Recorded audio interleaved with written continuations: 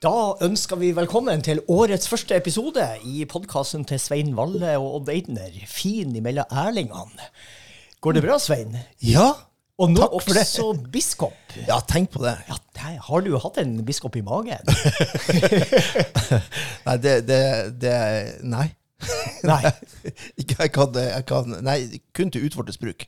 Så jeg ikke hadde noen biskop I magen. Men du ble det likevel. Du må fortelle hva har skjedd. Nei, altså det som har skjedd jo det at hun jo domprost til vanlig.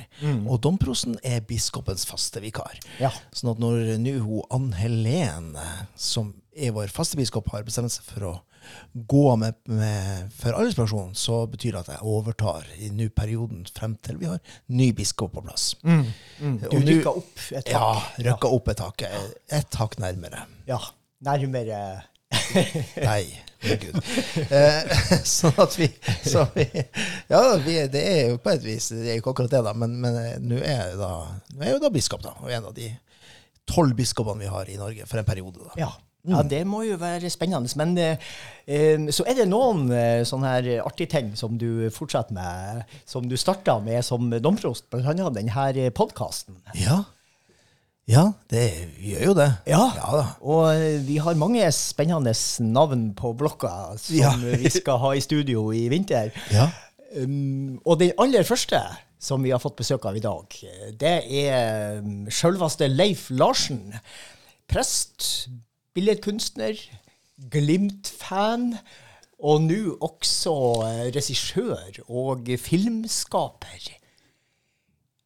Og foranledningen det jo at vi har nettopp vært og sett filmen «Da havet tok landet», som beskriver den største ulykka langs kysten på Helgeland I 1901, da 34 fiskere omkom på Sandsundvær. Jeg tror vi startet der. Hva veien fram til at du nå regissør for den filmen? Jeg satt bare og ventet på at du skulle ønske meg velkommen til podcasten først. Ja, gjorde ikke det, altså. Nei, men det veldig flott å være her. Ja. Nei, du vet, altså, det jo en sterk historie om Sandsundværulykka. Skjedde altså tirsdag 22. januar 1901. Da var det, ryktet var gått over flere tiår at det var veldig godt vinterfiske etter torsk ut ved Sandsundvær. Så det var flere og flere fiskere for hver vintersesong som kom utover. Og denne ulykkestirsdagen så var det altså 254 fiskere. Med robåter, seilbåter og det som var altså. Og rorbu hadde de bygd opp der. Og så merket de på mandagskvelden den 21. januar at været begynte å endre seg. Det var jo ikke radio, det var jo ikke værmelding. Det var ikke yr.no. Nei, det var ikke yr.no den gangen. Og de så svære lysglimt ut I Vestfjorden. Og så begynte flomålet å stige på morgenen. Det ble springflå, og det hadde sikkert med de atmosfæriske forholdene å gjøre, I og med at når det kommer orkan, så vet vi at det kan bli veldig høy flo, og så blir været dårlig utover morgenen, altså. Og det ender, for å gjøre en lang historie kort, det ender med at det 3 svære brottsjøer som skjøller over bergene ute på Sandsundvær, og knuser rorbuer og båter, og masse folk tatt I havet. Og 34 omkom. Og av de 34 som omkom, så var det altså 9 de aldri fant. Det var 25 de fant. Og 21 av de ligger begravd på Herøy kirkegård, og 4 ligger begravd I Leifjorden. Jeg var jo prest på Dønna på 80-tallet, og da fikk jeg jo høre litt om den katastrofen. Men det har jo ikke vært så mye snakk om det. Og det kanskje litt sånn som med siste verdenskrig, at folk som har opplevd det, de vil ikke snakke om det. For da rippet det opp I masse såre minner. Men hvorfor tenkte du det var viktig å løfte fram denne historien fra glemselens slør. Ja, den jo blitt litt mer kjent de siste årene, via et kirkespill som heter Vårt daglige brød, som de har fremført flere ganger på Herøy. Men jeg var der i 2019, og jeg hadde ikke hørt så mye om Sandsvær-ulykka. Jeg var der i 2019 på ribbtur, 25 grader, varmt midt på sommeren, speilblankt hav. Og så ender vi opp på Sandsvær, og der det guiden som holder et kvarters foredrag om Sandsvær-ulykka. Og når jeg går ombord i ribbåten, så sier jeg til kona mi, dette skulle vi lage film om. Dette må jeg lage film om. Det slo meg. Det var det første, på en måte, inspirasjon til å tenke film. Og så gikk det en stund, og så samlet jeg inn kapitalen til en dokumentarfilm. Tok kontakt med produsentselskapet Deadline. Og de ble med. Og de siste 2 årene så har vi jobbet for å få filmen ferdig, og vi hadde premiere nå på ulykkesdagen 22. januar i Herøy kirke. Ja. Men jeg har jo ikke sett filmen, og det er jo selvsagt, det burde jo, det er jo en slags bekjennelse. Det skal jeg jo gjøre, men her var det altså, de var på selve verden, altså når de har brottsjøene kom, altså det var ikke liksom ute i en båt, de ble bare som tatt på selve... Og derfor fikk også filmen titelen «Da havet tok landet». Ja, ikke sant. For de fleste ganger når vi hører om ulykker med kysten, så det ofte båter som går ned i storm. Eller at fiskere eller folk omkommer ute på havet. Men her var de på land i rorbuen, og så kommer altså 2-3 svære brottsjøer og orkanvær og skjøller over skjæret og knuser det meste, og skjøller folk på hav. Og der det altså... Det måtte være helt spesielle omstendigheter som gjorde at det... Ja, voldsomt. Og det klart de skjærene der ute, når du har vært der ute og sett, det ikke høye skjær. Det høyeste punktet på Sandsvær 6 meter høyt. Ja. Og så har du en liten holme, Skarholmen, som ligger fra den kanten bølgene kom. Og den 16 meter høy. Og de forteller at den ene bølga gikk over den holmen. Da kan man snakke om dimensjoner på hvor tøft det var. Altså. Når du ser filmen, da forstår du litt mer altså, om dimensjonene. Men Leif, altså, det jo en utrolig sterk historie. Også når du kom utover dit og fikk høre den, så fikk du den ideen at det her må jeg lage film av. Men det jo forskjell mellom det og vanlige mennesker, at man kan jo få en idé, men for det så det jo veldig kort vei fra en idé og til handling. For du har jo som et livsmotto just do it. Eller if you can dream it, you can do it. Ja, og da må jeg jo også si at jeg har jo drømt om film i over 20 år. Ja. Altså, jeg har vært fascinert av å se kino. Helt ifra pappa tok meg med på Ben Hur for mange, den storfilmen, Hollywood-filmen Ben Hur, så jeg har vært fascinert av film. Og jeg har ofte vært fascinert når jeg ser serier på TV og film, så jeg har vært fascinert av de scenene som berører, som griper. Hva det som gjør med kameravinklinga, med musikken, med dialogen, som gjør at akkurat den scenen treffer så godt. Og så dro jeg jo lenge før jeg ble prest. I 2008 giftet jeg meg, og høsten i 2008 så kom jeg inn på 9 ukers filmmanuskurs i New York, på New York Film Academy, og reiste over dammen og var sammen med studenter fra hele verden og skrev et filmmanus. Selveste Broadway. Ja, på selveste Broadway, altså. Og det var fascinerende, altså. Å komme inn i det filmmiljøet. Og da tenkte jeg jo det at jeg skulle lage spillefilm først. Men så det jo sånn med film og alle ting at du må jo lære å sykle før du begynner å kjøre moped og motorsykkel. Altså. Og nå jeg veldig glad etter så mange år at vi har fått gjort en dramadokumentar som Da havet tok landet egentlig om Sandsvær-ulykka. Ja, gratulerer altså. Det tusen takk. Fantastisk. Og det måtte jo være stort når du stod der i Fram kino i dag og introduserte en film på hjemmebane og for kjentfolk. Ja, det fantastisk. Det jo sånn at jeg må klipe meg i armen. Altså, for at jeg hadde jo et sånt stort øyeblikk med den filmen. Det var jo når jeg fikk filmplakatene hjem. Jeg bor jo på Mo. Og så har jeg laget et sånt nytt kreativt rom i kjelleren. Og når jeg da hang opp filmplakaten på veggen, og hadde 2-3 minutter helt for meg selv, og jeg satt og så på denne filmplakaten. Og så tenkte jeg, ja, jeg klarte det. Vi har laget film. Og så det jo artig at responsen har vært formidabel, langt over hva vi hadde forventet. Fra vi hadde premiere på Herøy 22. januar. Ja. Nei, men jeg skjønner. Og det er jo litt av en historie. Altså, jeg mener, det er jo helt, noe mer dramatisk skal man jo på en måte heldigvis lete lenge etter, men det måtte jo ha fått en enorm sånn nedslag i det lokalmiljøet.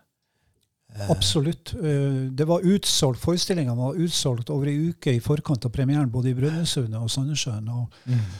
Jeg skjønte at vi var i berøring med noen, og vi hadde førpremiere lørdag, 21. januar i Herøy kirke, og da var det statister og sponsorer som vi hadde invitert, og jeg var veldig spent på responsen, for det var første gang vi viste filmen sånn offentlig i rom.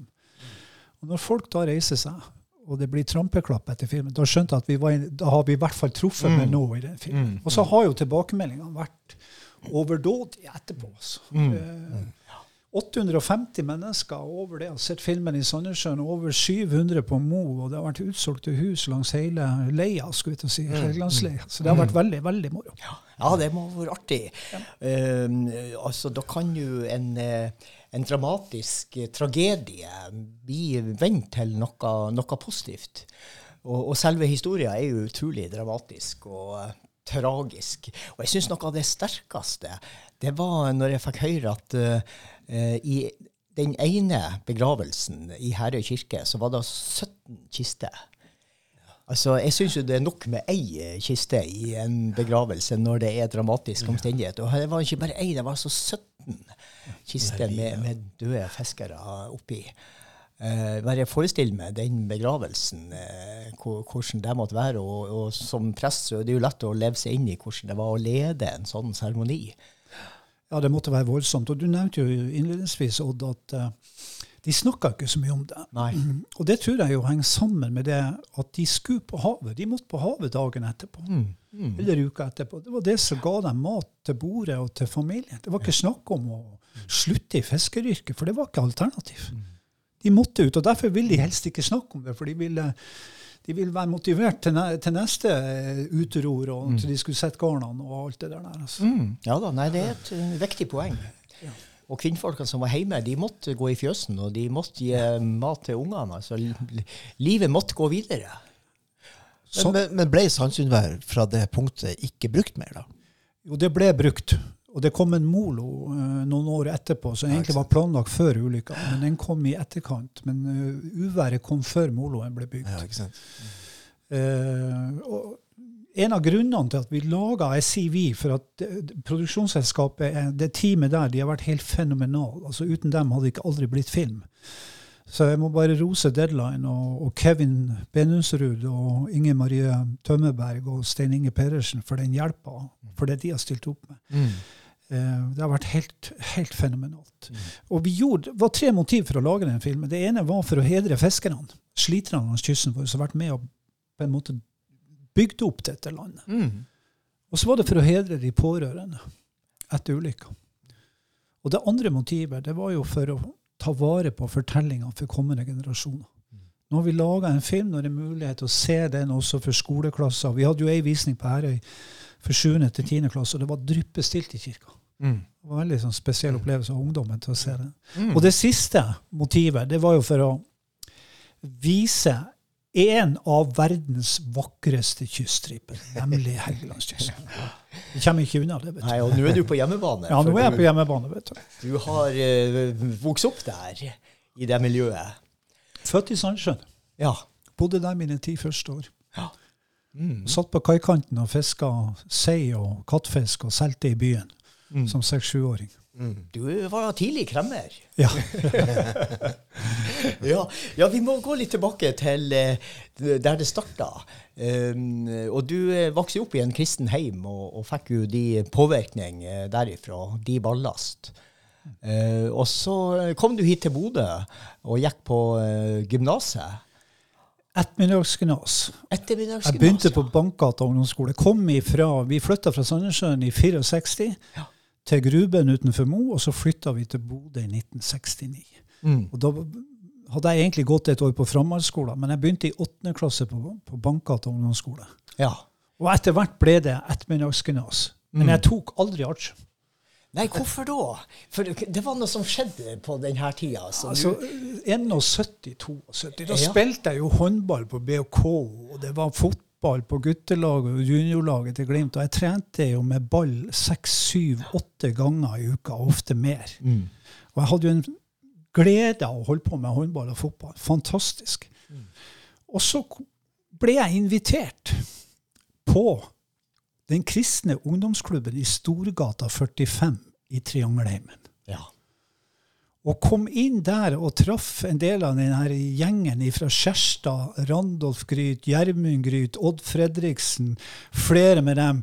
Den gangen på 70-tallet så var det populært å ha langt hår. Og jeg var jo litt sånn fascinert av at de her guttene hadde sånn klubbkvelder med masse programsketsjer, det var cola og pølse i pausen, og så var det en liten andakt på slutt. Det var sterkt for meg å se disse langhåra lederne stå der og åpne bibelboka og lese bibelvers og fortelle om sin fascinasjon av Jesus. Det gjorde inntrykk på meg. Det gjorde inntrykk, så jeg ble i det miljøet. Ja. Og der ble jeg utfordret etter hvert. Ja, for nå er vi inne i det som vi snakket om som Jesusvekkelsen på 70-tallet. Sånn i forlengelsen av studentopprøret. Og du må ta oss med til Domkirka på en gospelkveld tidlig 70-tall. Ja, altså det begynte, før vi nevner Domkirka, så var det jo masse ungdommer som gikk på Triangelheimen. Og vi hadde vært på et stort treff, tenåringstreff med 3700 ungdommer i Bergen i 1972. Da var jeg 18 år gammel. Og det var jo Jesus-sanger, og det var løfta hender, og det var glede, og det var det vi kaller vittneglede. Vi gikk jo ut og snakket om Jesus til alle vi så i Bodø by. Og så sitter vi i kjellerstua på Triangelheimen. Det er helt stinn brakke. Eilert Rostrup spiller gitar, Eldrid Gryt, som også var fra Kjærstad, satt der også som fast gitarspiller. Og så er det plutselig noen som sier, skal vi ikke gå ned på torget og synge? Og så drar 40-50 ungdommer. Vi spurte ikke om politiet om lov en gang. Vi bare dro rett ned på torget i Bodø. Og så hadde vi friluftsmøte. Du vet, det var sterkt. Og det var masse folk som stoppet opp. Og det var egentlig starten. Og så flyttet vi sangmøtene, som da ble kalt gospelkvelder, først til menighetssalen i Domkirka. Og første gangen vi hadde gospelkveld i menighetssalen, så var det vi på konsertspråket sier stinn brakke. Det var nesten ikke mulig å komme inn i menighetssalen. Nei. Og så flyttet vi over til Domkirka. Ja, måtte dere spørre pent domprosten om lov til det? Det håper de gjorde, altså. Du vet, vi kom jo, vi stormet jo kirka, langt hår. Olabukse. Vi var jo frikere hele gjengen, og så kom vi inn med gitarer og slagverk i Domkirka. Det var ikke bare for de som var domorganister den gang. Men heldigvis, Jørgen A. Rostrup, som var domprost i Bodø Domkirke, han hadde sine gutter og sine barn med i dette ungdomsarbeidet, og han ble en talsmann for oss og en døråpner. Sånn at vi fikk lov å komme inn i kirka og ha disse gospelkveldene. Og du vet at på enkelte av de her så var det oppe i en 500, 600, 700 ungdommer. Og vi stod der fremme, vi ante jo ikke hvor ungdommene kom ifra. Men det var fullt. Og så var det et løft av sang, av begeistring, av lovsang, av Jesusglede. Og det var en spesiell tid. Ja, det var det. Veldig spesiell. Det er vanskelig å forestille seg og umulig å gjenskape. Sannsynligvis. Men det var, da var du skikkelig innenfor og heltenkt, helfrelst, må vi vel si. Ja, altså, helfrelst og halvfrelst. Altså, jeg kom nå i hvert fall til tro på Jesus. Ja. Det hadde jeg jo med meg fra en kristen heim. Så jeg tok jo et standpunkt. Og bestemte meg for, ok Jesus, nå har jeg hørt om deg gjennom disse lederne som har andakt, og jeg velger å tro på deg. Det er ikke alt jeg skjønner, men jeg velger å tro på deg. Og det gjorde jeg da 18 år gammel på det tenåringstreffet i Bergen i 72 på våren. Og det ble jo retningsgivende for mitt liv. I samme øyeblikk så visste jeg jo det at jeg kom til å bli en type forkynner. Altså ikke prest, men jeg ble en type ungdomsarbeider og forkynner. Kall det misær, evangelist, predikant. Du kan sette hva slags ord du vil på det. Men det er jo det jeg har vært. Jeg har vært ungdomsarbeider. Kristen ungdomsarbeider størsteparten av mitt liv. Ja. Og så flyttet du sørover. Hva du hadde der å gjøre? Var det ikke bra nok å være her nordpå? Ja, jeg jobbet jo som sekretær i det som den gang heter Norges Kristelige Ungdomsforbund, som i dag heter Norges KFK-KFM. Og jeg var distriktssekretær i Lofoten først en periode, og så kom jeg til Bodø og ble kretssekretær i en periode. Og i 1984 fikk jeg utfordring fra det norske lutherske Indremisjonsselskap, som i dag heter Nordmisjon, om å være tenåringssekretær på landsplan. Og da gikk jeg fra KFM-arbeidet over til Indremisjonsarbeidet, og det var det jo en del som bølger rundt den gangen. Men vi flyttet til Oslo og hadde det veldig fint i noen år.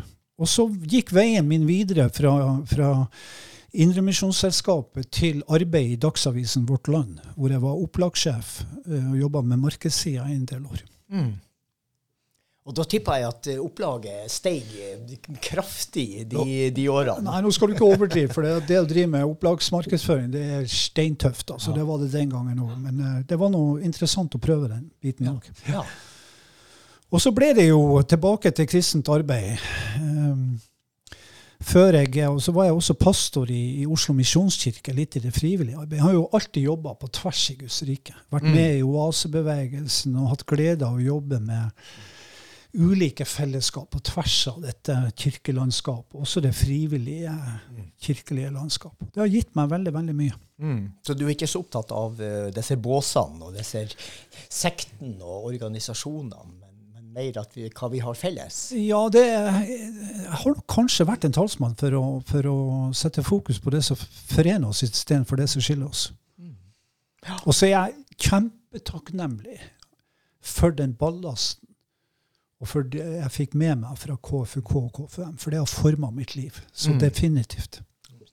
Si litt mer om den ballasten du fikk der.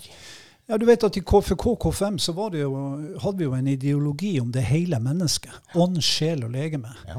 Og i mange kristne sammenhenger så kan det bli veldig åndelig. Det kan det vi bruker å si bli overåndelig, og det blir veldig sånn ensidig fokus. Men i KFUM så hadde vi synet for det hele mennesket. Det var like viktig å ta en fjelltur som det var å ha en bibeltime. Vi setter ikke noen motsetning med det, men det var en del av det arbeidet. Og vi kunne leke, vi kunne drive med idrett. Det var et fantastisk frodig arbeid på 70-tallet. Og det var jo, vi hadde jo leirer, så jo på noen av statistikkene fra den gang. Vi samlet jo over 3.500 ungdommer i det som den gang heter Bodø krets av NKF, altså Nordland krets, i løpet av en sommer på leir. Og det er rimelig høye tall. Ja. Og vi er noen hver som har vært på leir under Leifs ledelse, ikke på 70-tallet, jeg begynte ikke på 80-tallet da, men jeg rakk jo det da. Så det var jo å være på leirer både rundt omkring i Nordland, eller i området her, i området rundt Bodø. Ja, det var jo sånn, det var jo når vi snakket om bølge, det var jo en sånn åndelig, kan gjerne kalle det vekkelsesbølge, det vi kaller Jesusvekkelse, men det poppet jo opp med kristne ungdomsklubber over hele Nord-Norge. Tensinggruppe, ungdomsskole, det var vikene, det var leirer, og det var ikke bare KFUK og KFM, det var i Indremisjon, og det var i lagsammenheng, altså skolelag. Alle opplevde jo dønningene av etterdønningen av Jesusvekkelsen som kom fra vestkysten av USA. Og som slo inn over Norge i 1969-1970 med Guds fredarbeid i Oslo og gospelkveldene i Trefoldige kirker. Ja. Det var jo en sterk periode, altså. Ja, det er rart å forestille seg, for det er jo ikke så mange ungdommer som trekkes til kirka eller til kristent arbeid i dag. Det var jo en veldig spesiell tid, og det å stå midt oppi det på den tiden, det må være spesielt. Ja, jeg kan jo fortelle, det her var jo også tidlig på 70-tallet, at det var en tradisjon i Bodø, 16. mai, så samlet ungdommen seg i Rensåsparken. Og det var ikke til kristent møte, men det var på en måte en fyllefest. Og vi bestemte oss på Triangelheven at vi må ha en gospelkveld i Rensåsparken på 16. mai om kvelden. Og vi får låne utstyr fra kommunen og rigge oss til midt oppe i parken 16. mai og ha gospelkveld. Fantastisk. Og dere som startet Parkenfestivalen, faktisk. Ja, det faktisk. Ja, det blir for sterkt, Svein. Biskopsvein, det blir for sterkt. Men det sier jo noe om den der utadvendtheten og den frimodigheten som preger oss med. Vi rigget oss til med gitarer og sanganlegg oppe i Rensåsen og hadde gospelkveld, mens folk satt og drakk øl og rundt omkring. Og det ble veldig bra. Det ble veldig fint. Vi gikk rundt og snakket med ungdommene i gruppe etterpå. Glemmer det aldri. Nei. Det jo lett å tegne som glansbilde av den storhetstida på 70-tallet, og vanskelig å forestille seg. Har du noe tro på at vi får oppleve noe sånn ny vekkelse i dag? Jeg tror at vi kan oppleve en ny åndelig oppvåkning i det norske folk, men vi kommer aldri til å oppleve det vi opplevde på 70-tallet. Fordi jeg tror Gud kopierer aldri noe. Gud alltid nyskapende i det han gjør. Så skjer det en ny åndelig oppvåkning, så vil den være helt ny. Og det må gjerne komme. I hvert fall så trenger vi det i ungdomsarbeidet rundt omkring, barne- og ungdomsarbeidet rundt omkring. Ja. Men du gikk jo videre også, ikke sant? Nu stoppet vi med at du var pastor i et eller annet sted, som jeg nå har glemt hvor det var. Oslo Misjonskirke. Oslo Misjonskirke. Og det sier vel litt om at du har gjort litt av hvert. Men veien stoppet jo ikke der. Neida. Nei. Så opplevde jeg jo det som mange mennesker opplever, at det ble et samlivsbrudd med hun jeg var gift med. Som også var et nederlag i mitt liv, og jeg måtte reorganisere livet mitt. Jeg sa opp som pastor, for det ikke bare å være separert pastor i frikirkelig sammenheng. I hvert fall ikke skilt. Da får du ofte en permisjon, men jeg sa opp på forhånd, og jeg visste ikke hva jeg skulle gjøre. Og så ringer Randolf Grytme, min gamle venn fra Skjærstad, og spør om jeg kan komme oppover til Bodø og ta ansvaret for å arrangere, for å planlegge bynatt for konfirmanter i Bodø. Så da kom jeg oppover, og så fikk jeg ansvar for det, og da var jeg tilbake på Triangelheimen, Storgata 45, og fikk lov å være med og forberede det som ble sånn storsamling for konfirmanter i Bodø. Og i forbindelse med det, så spør altså den gang prost Elin Vangen meg om jeg kan ta noen begravelser og ha noen gudstjenester. Jeg var ikke ordinert prest, men jeg kunne ta noen begravelser og ha noen gudstjenester. Og sånn kom jeg inn i dette her prestegreiene. Ja, prestegreiene og prestyrket. Og det ble veldig sterkt for meg, fordi at noen av de første begravelsene jeg hadde i Bodø, det hadde jo med foreldre til de jeg hadde spilt håndball og fotball med i Bodø på 70-tallet. Og jeg traff igjen gamle kompiser. Det 50 år som har gått, men det rare var jo at når jeg traff dem, så var jo kontakten der. Vi var blitt gamlere, alle sammen, men kontakten var der, og det var veldig spesielt for meg. Så når jeg til slutt ble en ordinert prest, så tror jeg skal si, og det mener jeg at det var arbeidet med begravelse og sorgarbeidet som førte meg inn i prestetjenesten. Som jeg opplevde utrolig meningsfylt. Ja, og det er jo en viktig del av prestens arbeid, og du har jo sikkert hatt mange spesielle begravelser og tragiske omstendigheter. Har du lyst til å nevne noe spesielt som har gjort inntrykk på det? Nei, det er mange ting som gjør inntrykk, men jeg har helt ifra jeg fikk lov å forrette i begravelse og ha det. Og jeg har jo også vært da med, jeg nevnte ikke det, men jeg har vært med i veldig sånne sterke, karismatiske sammenhenger, hvor ting kan ta helt av. Men det å komme inn i en kirke, og hvor det er en kiste man samles om, da skal man trå varsomt. Både i forhold til de som er der, men ikke minst i forhold til familie og pårørende. Og det opplever jeg veldig fint. Altså den der å komme inn i en setting hvor det var viktig å formidle sånn at folk på en måte skjønte hva som ble sagt, og så samtidig behandle folk med respekt, for det er vi nødt til å gjøre i en begravelse. Vi kan ikke tråkke over, vi kan ikke buse på med forkynnelse som skremmer vettet av folk. Altså, vi må snakke sånn at vi gir dem et løft. Og for meg ble det sånn tidlig at jeg satt meg selv, jeg ønsker å tegne en blå himmel, åpen himmel over enhver begravelse. Og så ønsker jeg å snakke sånn at folk skjønte. Og det ble veldig flott og utfordrende for meg å få lov å komme tilbake til kirken. Det har jeg bare lyst til å si. Ja, og du snakker jo et språk som folk forstår, folkelig og direkte. Så det må jo være en veldig fordel. Føler du at du kom litt hjem når du var prest i den norske kirke? Ja, jeg gjør jo det. Jeg hadde jo en episode i Oslo etter separasjon, hvor jeg egentlig ikke tenkte prest i det hele tatt. Det var før jeg ble utfordret å komme tilbake til Bodø, så hadde jeg tenkt at nå skal jeg over i næringslivet. Nå skal jeg jobbe som gründer og starte litt ulike prosjekter og sånt. Og så var jeg på en gudstjeneste i Oslo, og så er det en gammel kollega, en prestevenn som jeg kjente fra før, som sa, Vi sitter på en kirkekaffe, og så sier han til meg etterpå, kirkekaffen, så sier han, setter han pekefingeren på meg, så sier han bare, Leif, du må bli presset. Og det var sånn direkte tale, og det glemmer jeg ikke, fordi det var noe av det første hvor jeg begynte å tenke den veien.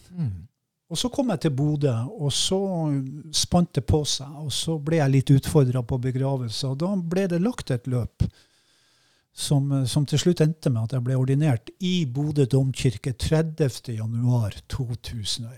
Det var en stor dag for meg. Ja, ikke sant. Ja. Og det jo en stund siden nå, og nå har du jo rett og slett blitt pensjonist, sånn offisielt sett. 68 år. Men du driver og prester litt fortsatt, og du i hvert fall veldig aktiv. Ja, vi har jo en situasjon i den norske kirke hvor vi rett og slett har mangel på prester. Og derfor så tar jeg noen enkelttjenester. Og så skal jeg ha en liten periode på Mo. Jeg bor jo på Mo. Jeg skal ha 2 måneder nå fra midten av mars til midten av mai, hvor jeg skal være 100% prest og hjelpe til litt på Mo. Og det jo litt fint, for en gang prest, alltid prest. Og det alltid godt å få lov å ha kontakt med det som du har jobbet med i mange, mange år. Og så driver jeg masse med filmarbeid, og vi har ny film på gang, og spennende planer der, så det mer enn nok å gjøre. Der sa du liksom A. Ja. Kan du fortelle litt mer? Ja, det kan jeg si. Altså, jeg har jo vært så heldig at jeg har fått lov å jobbe sammen med han som sitter rett over bordet her, han Odd Eidner, i mange år. Og vi har jo gjort en del i lag. Og så har jeg jo som prest også hatt begravelser hvor det har vært selvmord. Og det jo noen av de tyngste og tøffeste begravelser man har. Og vi har altså tall fra 2021 som forteller på statistikken at det 658 mennesker som tar livet sitt i Norge. Og da ikke mørketallene tatt med. Og av det så det 482 menn. Så 2/3. 2/3 menn som tar livet sitt.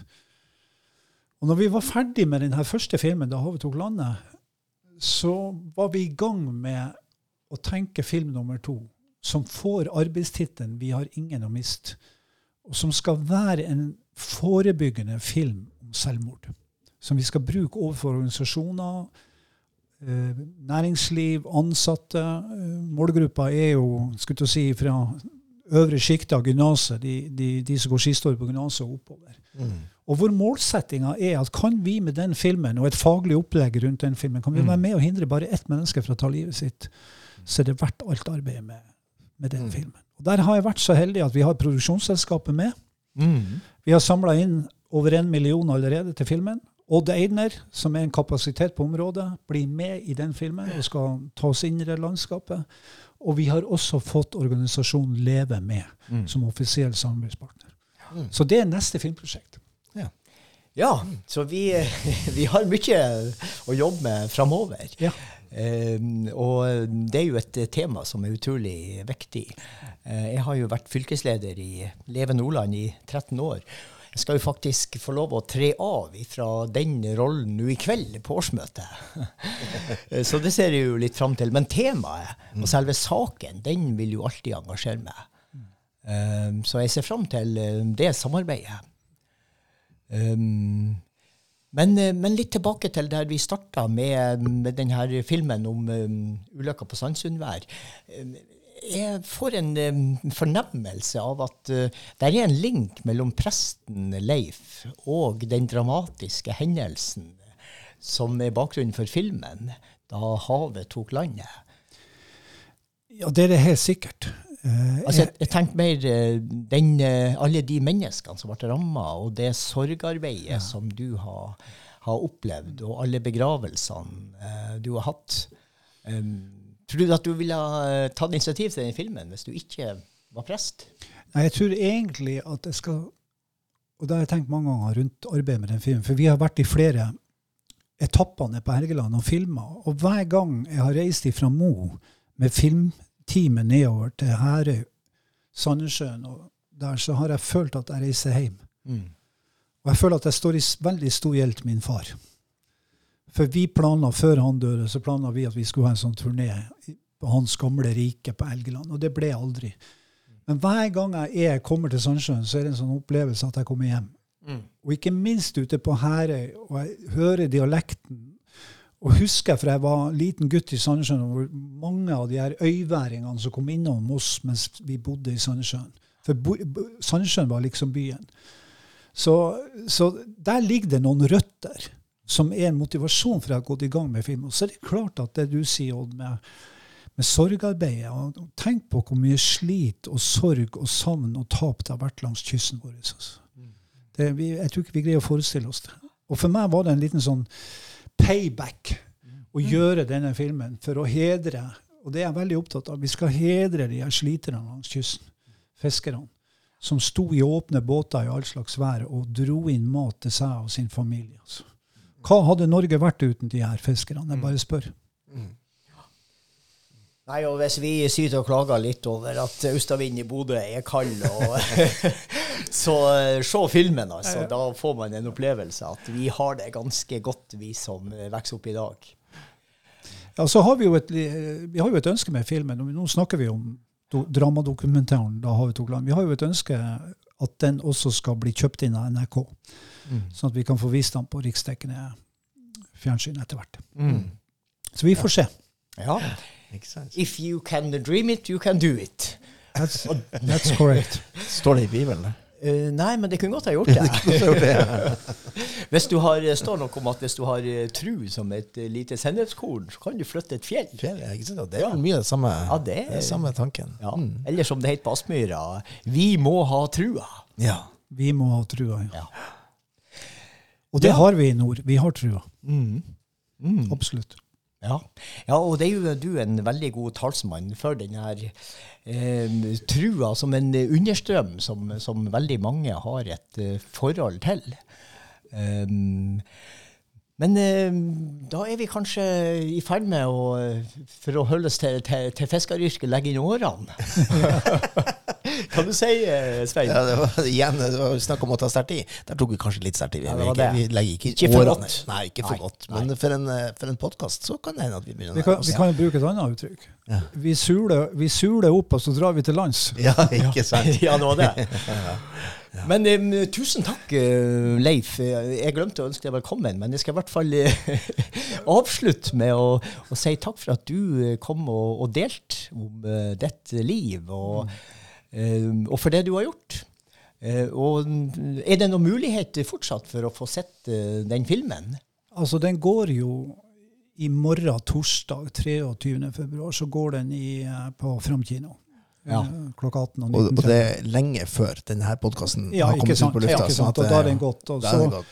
Så får vi håpe at den kommer på NRK. Da satser vi på NRK. Og så ser vi frem til en ny levefilm. Ja. For vi har ingen å miste. Det er vi helt enige om. Ja. Og da kunne vi godt ha sagt amen. Det kunne jeg gjort. Yes. Vi sier takk for i dag, vi.